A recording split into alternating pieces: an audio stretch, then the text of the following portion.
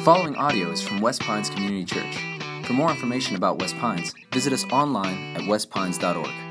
You can join us live Sunday mornings at 9, 10:30, or 12 in Pembroke Pines, Florida, or online at westpines.org. When I was young, I had a rowboat, and right near where we lived was a lake. And it also had this tiny little motor. It was like 1 horsepower and connected to like this car battery. And so usually I would use that motor, but occasionally maybe the battery wasn't charged, or maybe it ran out, or maybe just for fun, I would take the oars and I would just actually row in the rowboat. And so I would set off from shore, and the first time I just set off rowing, I experienced something that I still remember. I was rowing away from shore, and as I got going, man, I felt like I was really moving. And what I didn't totally appreciate is that I was rowing with the current. And so I'm rowing, and I felt like, man, I am strong. I mean, I am flying across this lake. And so what I wasn't fully appreciating is that with every pull of the oars, when I turn around and go back, I will have to go that same exact distance. Eventually, I turned it around, and the current that was going with me is now that same strong current coming against me. And I don't know if you've ever experienced that before, but rowing against the current, I mean, it is exhausting because it seems like no matter how hard you're rowing, it's like you're not moving. You're like stationary. You're not going an inch. And if you get tired and you stop rowing, now you're moving backwards.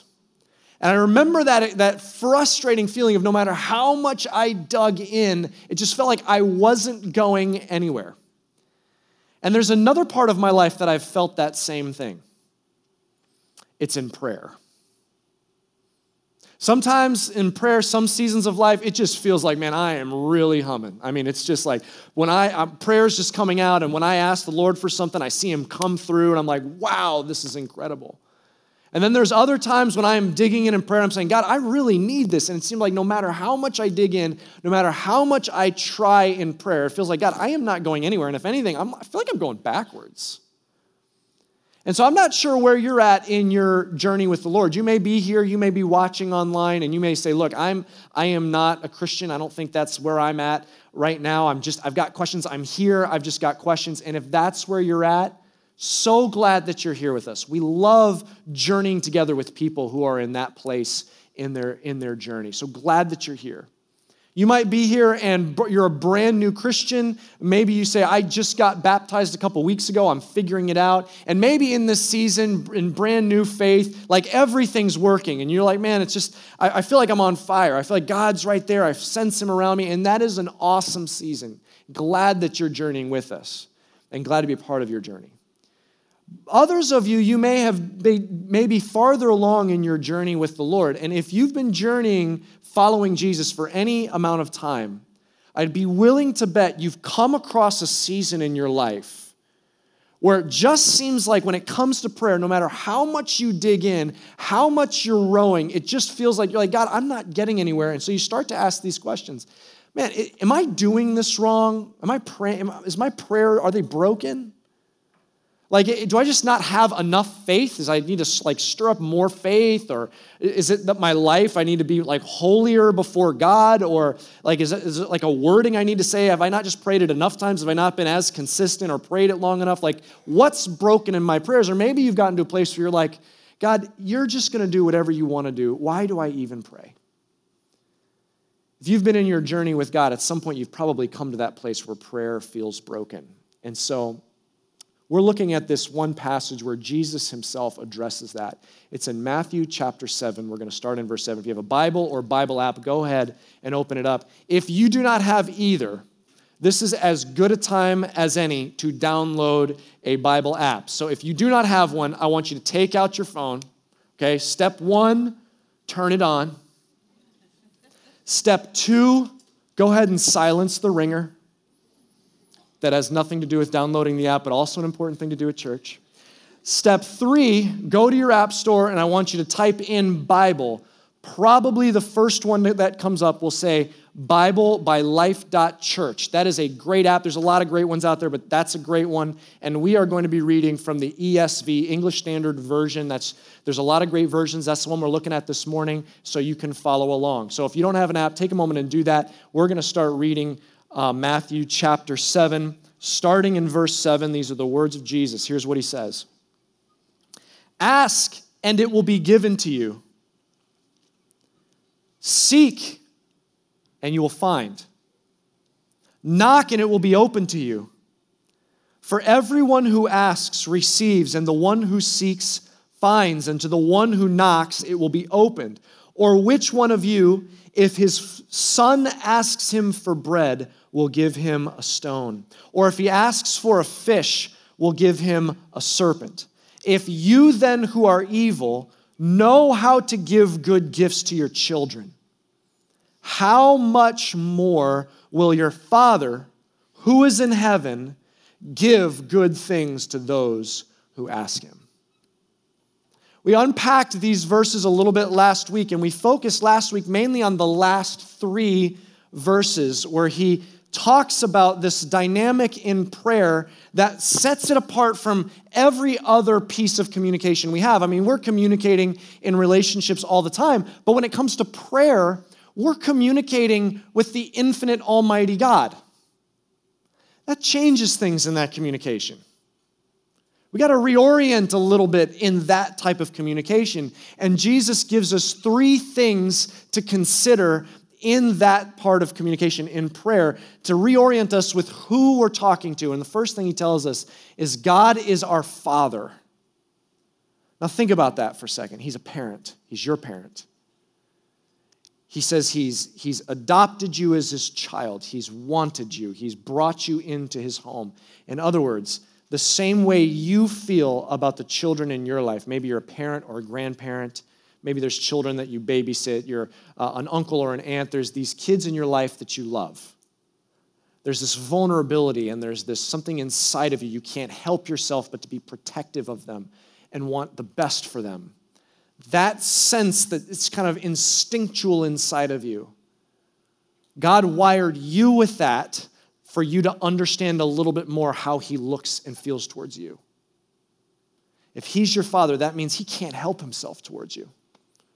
He wants to protect you. He wants to bless you. He loves you. There's this warmth, this intimacy. He's your father. But there's the second thing he says is he's your Father who is in heaven. And here's what's so important about this. There's times, parents, where you've had to say to your child, oh, sweetheart, I'm so sorry. I wish there was something I could do.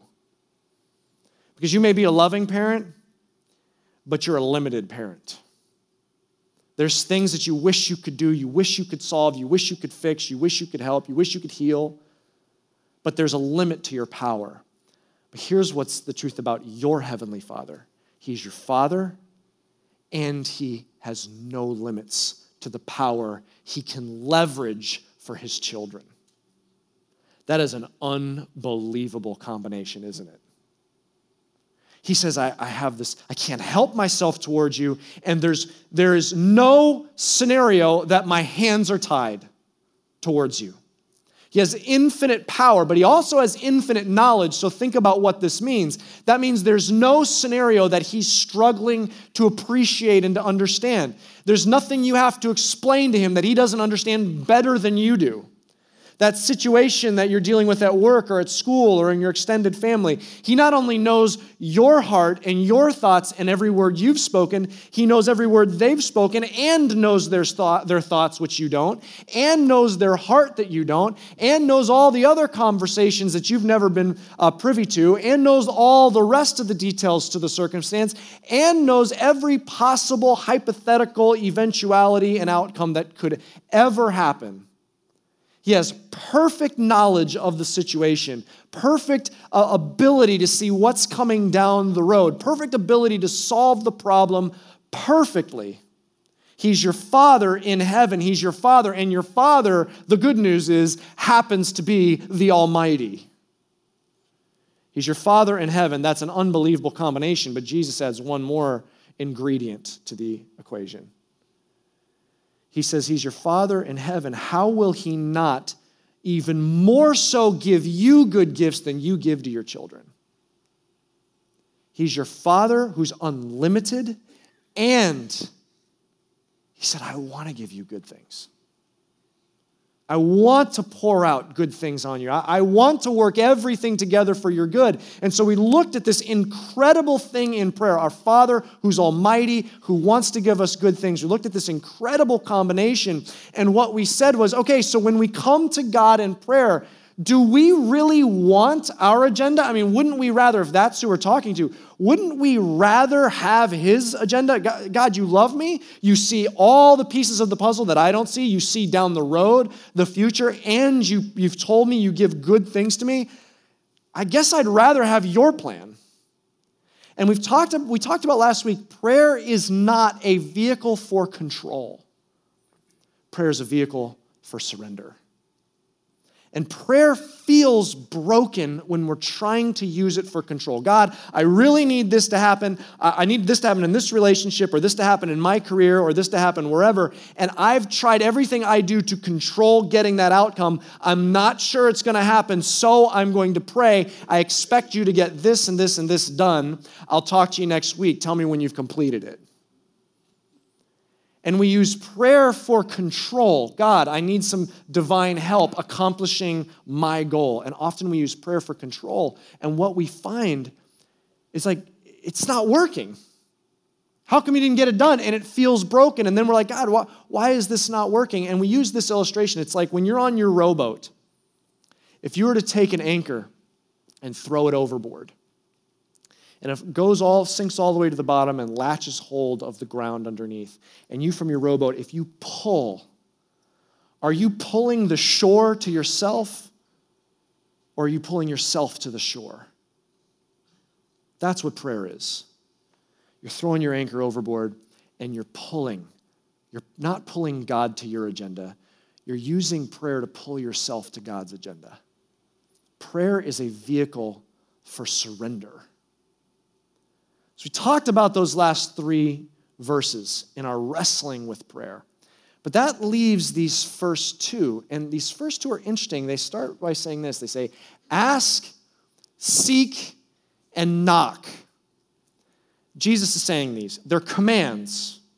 That means that he's commanding us to ask, seek, and knock before God. And they're interesting because they're not just these verbs kind of lumped together. They're kind of a progression of hunting for something. You're asking around, then you're seeking for it, and then you're knocking for it. And it's like this progression. Do you see that? And that last verb is interesting because it's like, okay, I can see ask and seek are very similar, but knocking is kind of unique. And I almost wonder if that last verb at the end, knocking, I almost wonder if that's revealing the type of thing that we're supposed to be hunting for. So for example, if you've ever lost your cell phone, the first thing you do is say, hey, have you seen my cell phone? Have you seen it around? You ask. No, I haven't seen it. Then you seek. Now you're looking under couch cushions. Did I leave it in the car? Is it back at the office? You're looking around, and if you've asked and then you seek, then what does your friend then do for you? What do they do? Has anyone not lost their cell phone? What do they do? What do they do next? They call the phone, right? So if the item you're hunting for is a cell phone, you'd be ask, seek, and call. That would be what you're looking for. If you're hunting for buried treasure, you'd ask, like say, is this the right island? Then you seek, you've got the map, and when you get to where X marks the spot, you'd ask, you'd seek, and then you'd dig. That would be the verb for looking for buried treasure. So what is he inferring by ask, seek, and knock? And it's almost like if you're hunting, it's almost like you're hunting for a person. Have you seen so-and-so? Oh, he lives right down there. So then you seek, oh, this must be it. Or, oh, he's in that office. I walk down the hall. This must be the office. I ask, seek, and then I knock. It's almost like I'm looking for a person. These are interesting verbs, ask, seek, and knock. And then the challenging part, Jesus links promises to those commands, doesn't he? Whoever asks receives.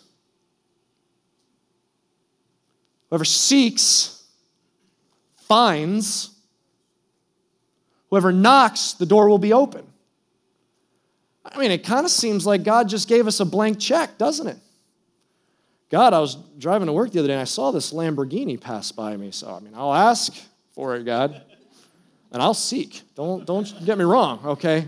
And I'm thinking I'm getting a Lamborghini tomorrow when I wake up. It's going to be sitting out there on my driveway. It just seems like there's a blank check. But if you've been journeying with Jesus, you've been through a season where you're like, Jesus, I don't understand this because I've been asking and I've been seeking and I've been knocking. I've been begging for you to do this for me, and you still said no. And I just feel like I'm rowing against the current here and I'm getting nowhere or moving backwards. So Jesus, how do these commands and promises work together?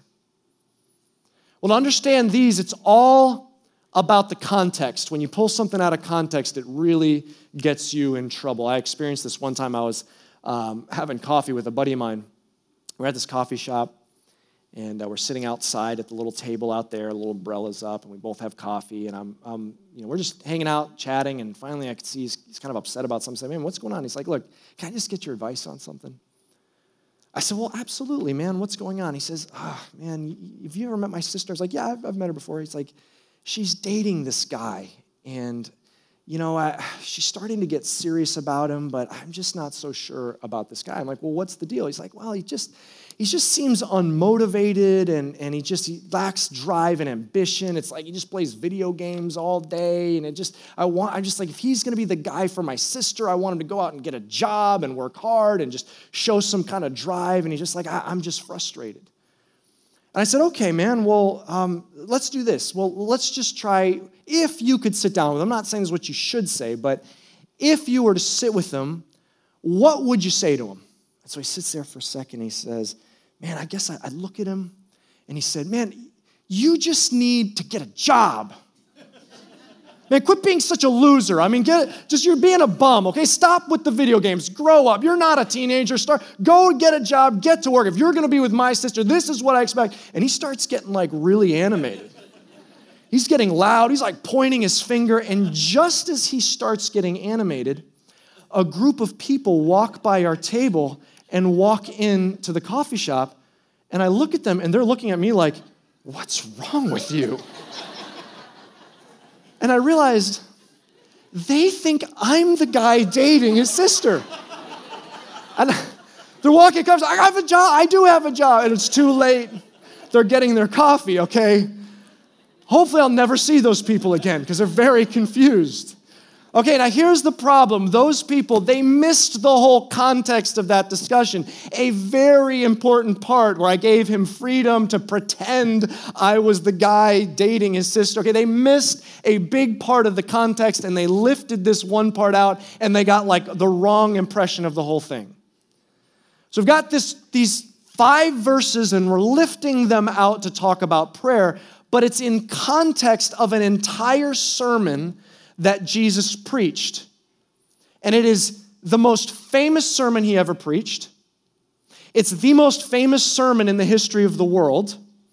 And it is a sermon that has single-handedly transformed the entire world. Does anyone have an idea which sermon this is?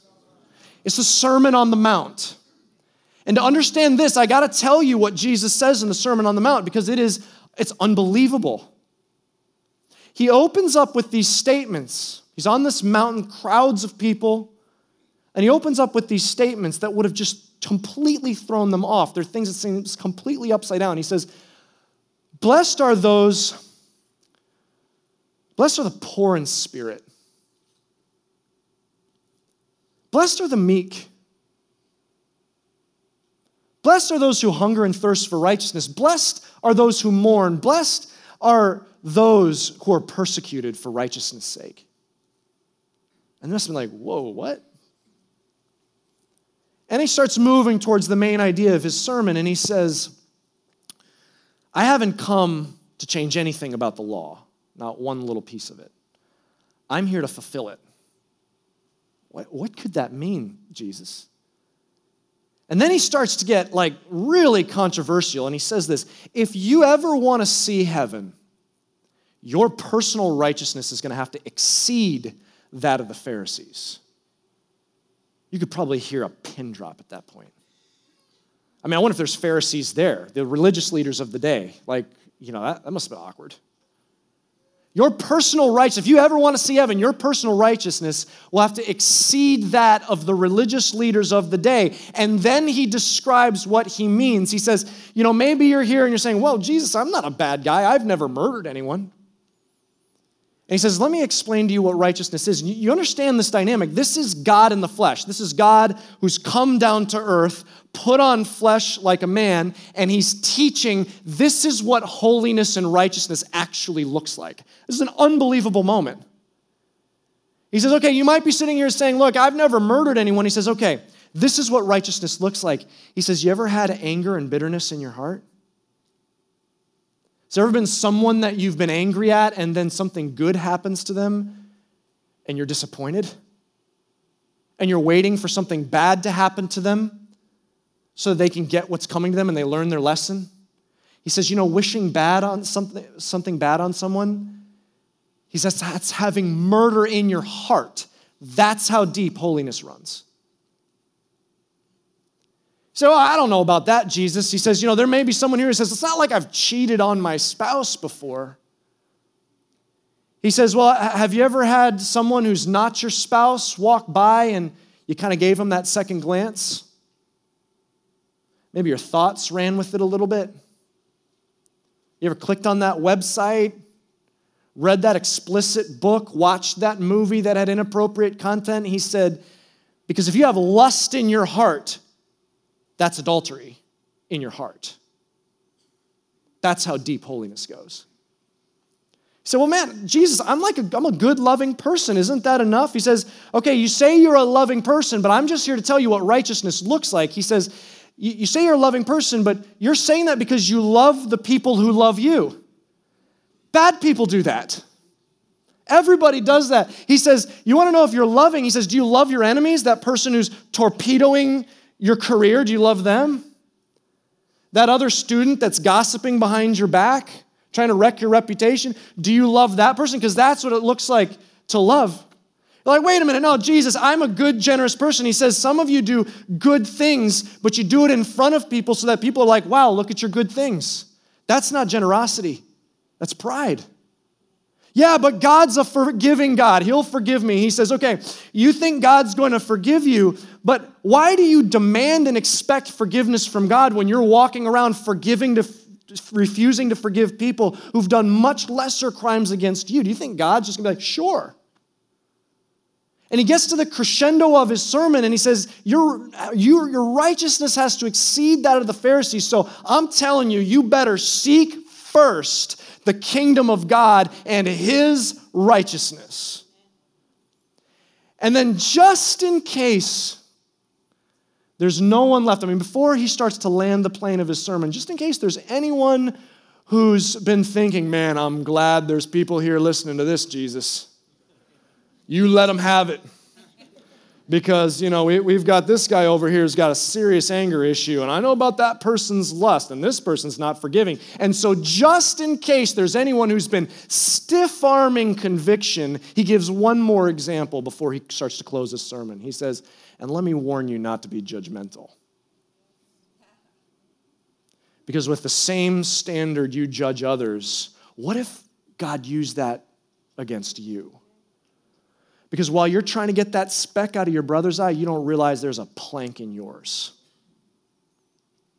And so now that he's got every single person in the hearing of his voice realizing that they don't measure up to the holiness and righteousness of God, he says, man, the gate to the kingdom of heaven is so narrow.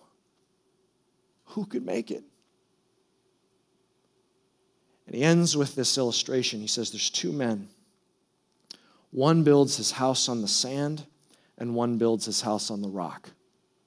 And then a hurricane comes, and it blows down the house on the sand. What's your foundation look like?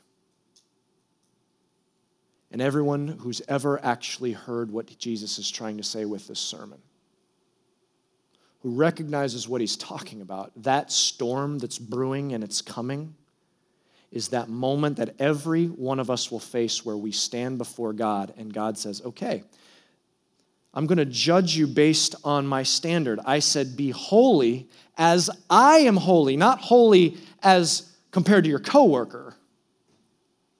Holy as I am holy. So let's see how you measure up. That storm of judgment that's coming on every one of us one day when we stand before God. He says, how does your foundation look? How is your righteousness? Is it on the sand or is it on the rock? And every person who's heard that sermon of Jesus has had to come to the conclusion, oh my goodness, I am standing on the sand. God, I need help. And that's why Jesus started his whole sermon with this first words. He said, blessed are those who realize they are spiritually bankrupt. That's a good start, Jesus says. Because the whole sermon is a setup to where we say, God, I need a savior. Someone's got to rescue me. I need a savior because I am on shaky foundation here. It's a setup for the fact that we need a Savior. It's not that Jesus is just a good teacher. He came to die. He came to die on a cross to pay for our sins. It's to remind us that we need what He is there to accomplish.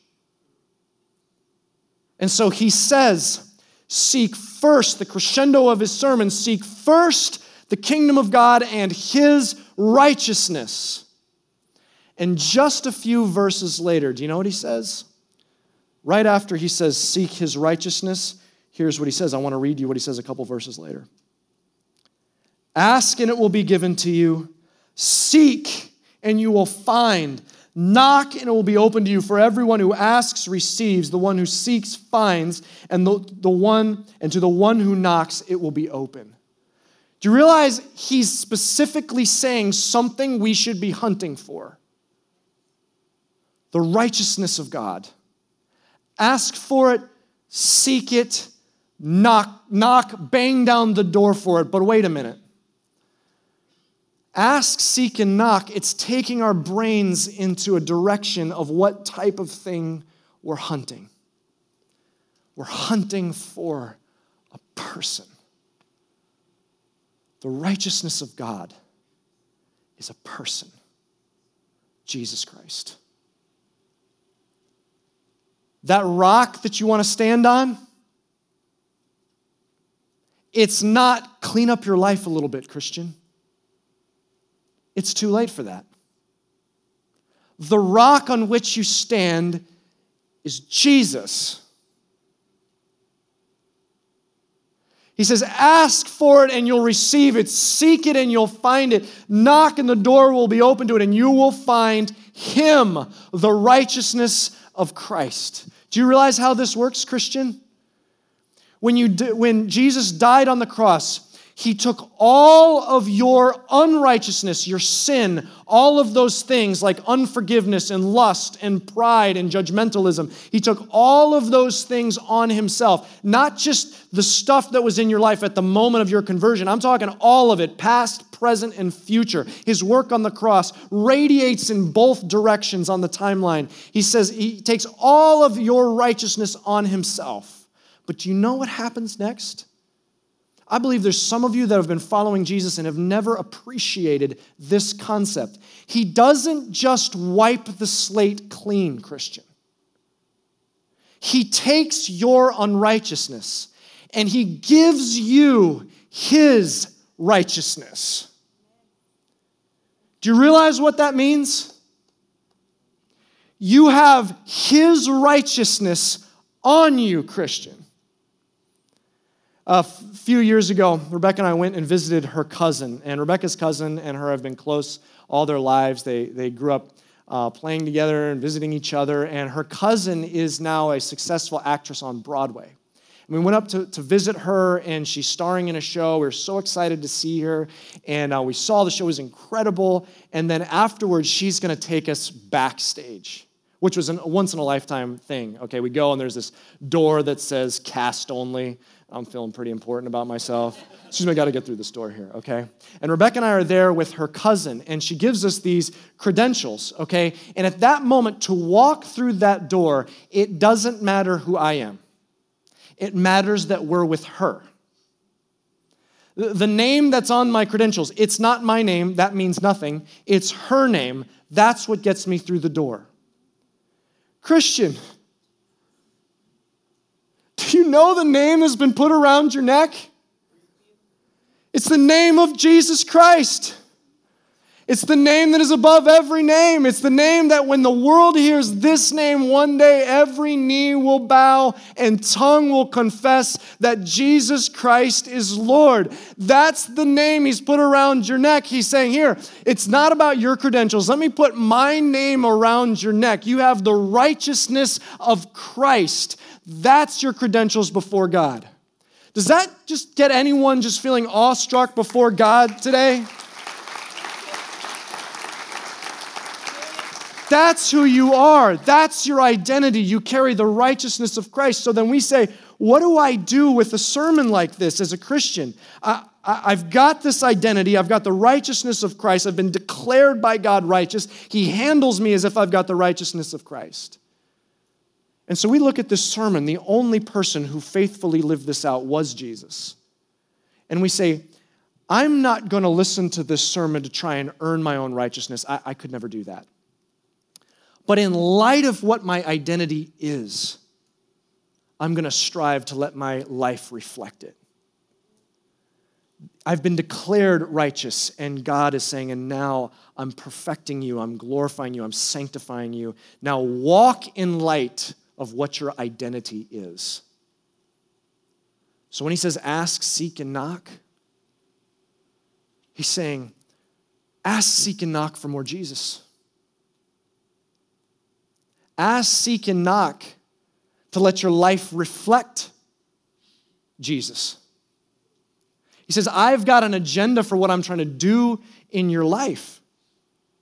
I'm trying to work this out in your life. I want you to work out the righteousness that's been declared on you and let your life reflect on that. That's my agenda for you. So ask, seek, and knock for that. In other words, when you're praying, and you're digging in prayer, and it's like you're rowing, and you're saying, God, you know that I'm struggling with this right now. You're saying, God, you know I need this. I'm begging you for this, God. And then you remember prayers about surrender, and so you say, God, I just want what you want. Why would I want what I want? You're my Father. You love me. You're all powerful. You understand the situation better than me, so I surrender. So then start rowing in the direction you know he wants to take you. So I know what's most important to you, God, is you want to build righteousness into me. You want me to reflect my Savior. You want to see who you've already declared me to be manifesting itself in my life. You want me to reflect that identity you've already given me, the way you already see me. You want me to live that out. So God, you know that I'm asking this from you because I've got pride and ambition. So God, I bring that pride and ambition. I confess that. Help me. Heal me from that. God, you know that I'm asking this out of greed. You know that I'm asking this out of vanity. Lord, you know that I'm asking this, and I know you want to build that in me. And you start wrestling, and here's what you're doing. You start rowing with the current. Because he's got a current he's trying to take you. It's to make you reflect the righteousness of who he's declared you to be. So start rowing, start praying with the current. God, make me that person. And you will get to that destination you want to get to so much faster. You say, wait a minute, it started out like I could ask whatever I want. Now it seems like it's not necessarily saying that. I mean, listen to how it's put in 1 John 5, 14 through 15. Can you hear this? And this is the confidence that we have towards him, that if we ask anything according to his what? Will, he hears us. And if we know that he hears us in whatever we ask, we know that we have the requests that we have asked of him. Pray and request with the current of where he's taken you. Here's the reality of your Father. He's too good of a Father to give you everything you ask for. He's too good of a Father to do that. You say, but man, I'm asking for good things. I'm single and I'm asking for a spouse. I'm out of work and I'm asking for a job. I'm sick and I'm asking for healing. I mean, these are good things. Doesn't he want these things for me? Remember, he's your Father, and he's saying, I am doing a work in you that if you knew what I was doing, if you could conceive of it, you would say, you're right, I want that way more. He's saying it's things like this. The reason why you want him, you want the current of what he's doing is to build righteousness in you, is because that is going to bring such unbelievable joy and peace in your life. He's saying, I know that I'm pushing you and stretching your endurance right now. You know that I'm stretching your endurance. But I'm building this righteousness into you because there's 1,000 other circumstances over the rest of your life that if I can build this endurance in you now, you will have such joy and peace through 1,000 other circumstances. I'm building this in you and you want it. You're saying, God, I don't need another character lesson. I just need you to do this. And he says, no, you don't understand. I need to get that unforgiveness out of your heart because it's poisoning you. Let me do this. You want me to do this. You're like, God, I don't want righteousness. I want this. He says, no, trust me. What you really want is for me to get this lust that's eroding your marriage, or this self-righteous pride that's eroding your relationships, or this lack of trust in my provision. You want me to get this out of you. That's how you're going to find true joy and peace. Do you know one of the Beatitudes, what Jesus said? Blessed are those who hunger and thirst for righteousness. You want it. You want what he's doing. You want where the current is taking you. So, okay, if this is what he's saying, these are actually commands, church, saying ask, seek, and knock. How does this actually practically play out in our lives? I want to talk about all three of these things. First, ask. You got to carve out time this week. Do you realize the privilege you have of spending time wrestling and enjoying the almighty God who's your Father? Carve out time. Not to do that along with something else. Remove the distractions, carve out time, and take advantage of that unbelievable gift. Ask, pray with the current of where he's trying to take you. Wrestle with him. You can ask anything before him, but in the end, pray according to the current of where he wants to take you. Ask. Here's the second thing. Seek. Don't just ask, go after it. Go after more of Jesus. Go ask of wanting more of your life reflecting Jesus, so go after it. We're in this new season of back to school. It's fall, it's new routines. Change up your routine where you're seeking even harder the righteousness of God, Jesus Christ. Seek him even harder, Christian. Let me give you some practical tools. Today at our resource center, we've got several books. It's in the front lobby there. You can get any of these resources online on Amazon or other places like that, but we have a couple physical copies available. You can go pick them up today. Let me just give you two. I wish that everyone who called West Pines their church home would read these short little books. They are profound, and they draw you closer to Jesus. The first one's called The Prodigal God. It's by an author named Tim Keller, a pastor and author. Phenomenal book in helping you understand your relationship with Jesus. You could read this a little bit every morning and get through this in a week. Pick up this book. It's a great place to start. Another book is called The Treasure Principle. It's a book by a pastor and author named Randy Alcorn. We also have copies of this profound book on how we orient ourselves to the blessings that God's given us in our lives. This will be a life changer for you. Two resources that are available for you. Here's another one. Maybe you say, look, I just want to dig into the Bible, but I get hung up on just parts I don't understand. Pick up this particular study Bible. We have them available. It's called the ESV Study Bible. And it's got notes at the bottom. If you're reading and you're like, what does that mean? It's got notes at the bottom that explain what it's talking about. A profound resource. Pick this up. It will help you. I use this almost every day. This is a great resource for you. I wish every Christian had these in their library. Great resource. Pick that up. Seek. Go after him. Let me give you two apps that I want you to write down the name of these two apps. The first one is called NIV Live, as in New International Version Live. The other app is called the Breathe Bible. It's the New Living Translation. Write both of those down.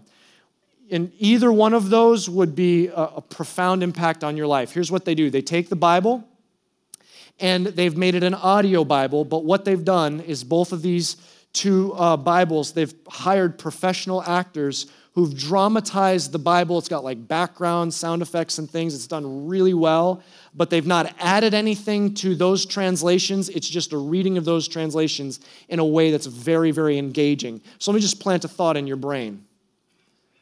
Those of you who drive your kids to school, let's say you got the Breathe Bible, and let's say on your way into school every morning, just for 7 minutes, you just listen to 7 minutes worth of that audio. I turned it on, and my 3-year-old son today, or earlier this week to listen to it, my 3-year-old was playing with cars on the ottoman, and I turned it on, and he heard it, and he heard the music, and he heard the thing, and he came over like to see what was going on. Imagine you play just 7 minutes in the car on your way to school. By the end of the school year, you and your children will have heard the entire New Testament. Let's say, hypothetically, you commute to work, and because you're a South Florida commuter, you drive more than 20 minutes each way.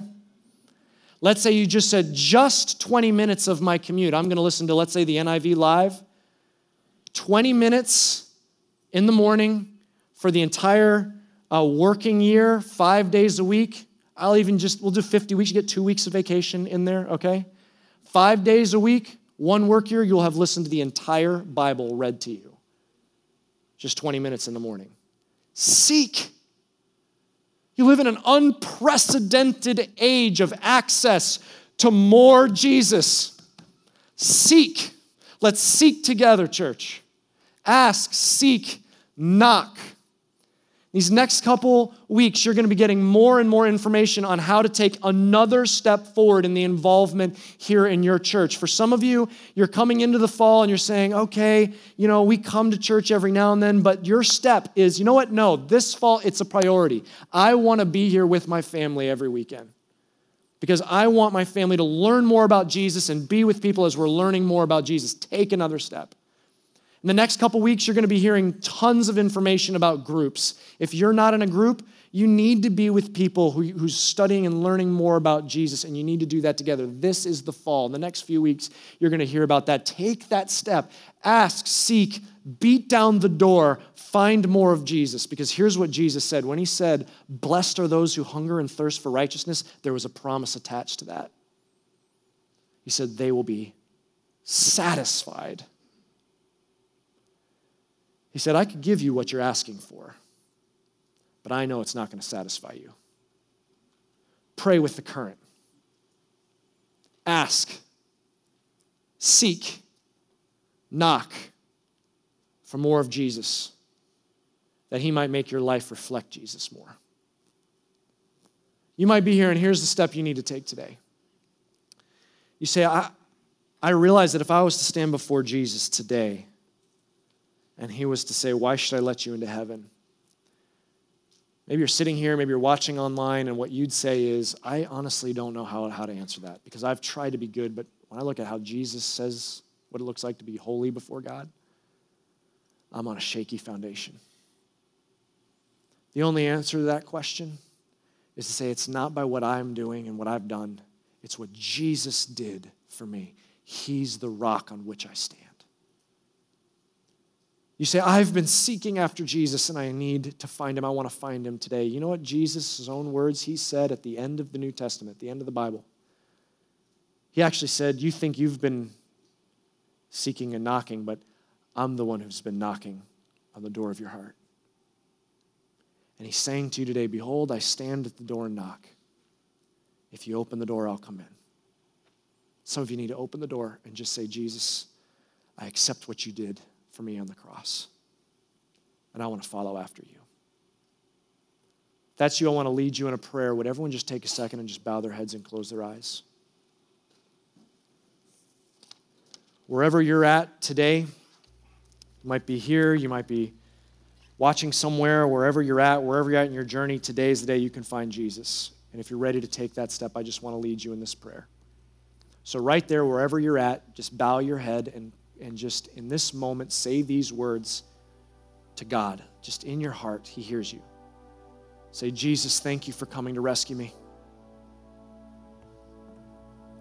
Thank you for saving me. Thank you for taking all my unrighteousness and paying for it on the cross. And thank you for placing your perfect righteousness on me. I want to follow after you today and forever. Thank you for saving me. In Jesus' name, amen. Thank you for listening. For more resources and to check out other teaching series, please visit our website at westpines.org. If you would like to speak to somebody about beginning a relationship with Jesus or ask any questions you have about this teaching, please call at 954-432-0321. Or you can email us at podcast@westpines.org.